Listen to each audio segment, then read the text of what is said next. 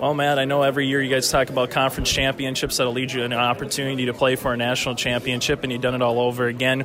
How can you best describe this team's ability from August to now to have an opportunity to finish a perfect season? Well, I think the first thing that jumps out to me is our leadership, having 24 seniors, guys who've battled adversity from 2017. Two names that jump out to me: Greg Menard, Dan Marlette. Coming off ACL tears and now playing in the 15th game of their season is pretty remarkable. Really, all the time and effort those guys have put in.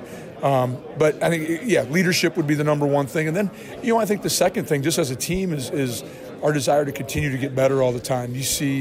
You go back and watch clips from game 1 to game 14.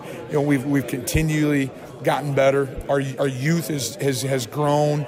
The redshirt rule has played a huge role in that. We've been able to get the guy Jasir Cox and James Kaiser, those type of guys on the field helping us out in special teams. And that's always a unique thing. Good teams find a way to become great during the dog days of the season. And the last thing as a coach you ever want to see is us plateau. The one thing you mentioned about the seniors, and maybe a baseball reference, they say you're a really good team if you're good up the middle defensively. And I think you can say that a lot with the seniors that you have. You go to the Greg Menards of the world on the line, to Dan Marlette's, to the Robbie Grimsleys. What has that senior core been for this defensive unit, and how have you seen them take on that leadership role? Well, just their approach to practice, coming out every day and getting better, finding the little things that they can emphasize for the day and making sure that they're detailing their work all the time. Those guys have done an outstanding job since August 1st. It's a long season right now. I mean, we're the first week of January and we're still going. And for those guys to say, I'm not going to allow myself to be tired. I'm not going to allow myself to be lazy today. I'm going to get the most out of it, whatever I can at practice here is, I think, it says a lot about the type of kids we recruit, but also those guys in particular. Eastern Washington, it's been well documented. They've been a lot more run-oriented this year, maybe a little bit more balanced. What's the first thing that stands out to you compared to what you saw last year in Cheney to what you're going to see up on Saturday, Matt? Well, I think they still explosive plays.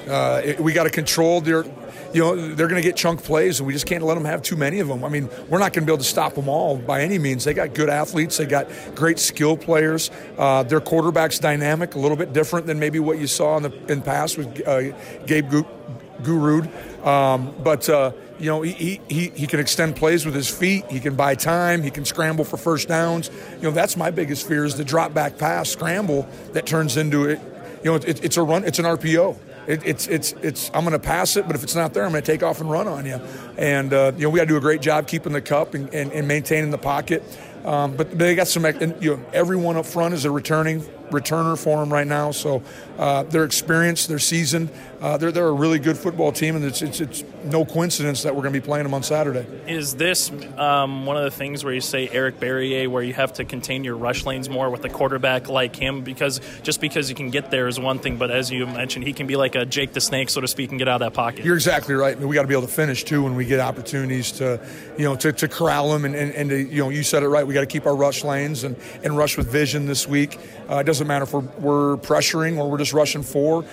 We got to do a great job and keep them in the pocket. Maybe we'll be able to find a way to fluster them a little bit. Last thing for you, Matt, we've all heard about the Chris Kleiman moving to Kansas State, obviously becoming the next head coach. What has just been like for the coaching staff to have kind of one more go-around, so to speak, before everything, kind of goes their separate ways after the game? Well, I don't know if we've really sat down and reflected on it. I'm sure tomorrow night we always have a Friday evening coaches meeting prior to Saturday's game. I'm sure at that time we'll probably get a chance to reflect a little bit. It's been business as usual right now. Guys just trying to make sure that we're doing everything we can to put our kids in the right situation. I'll say this, for the last 5 years I've worked with the majority of these guys.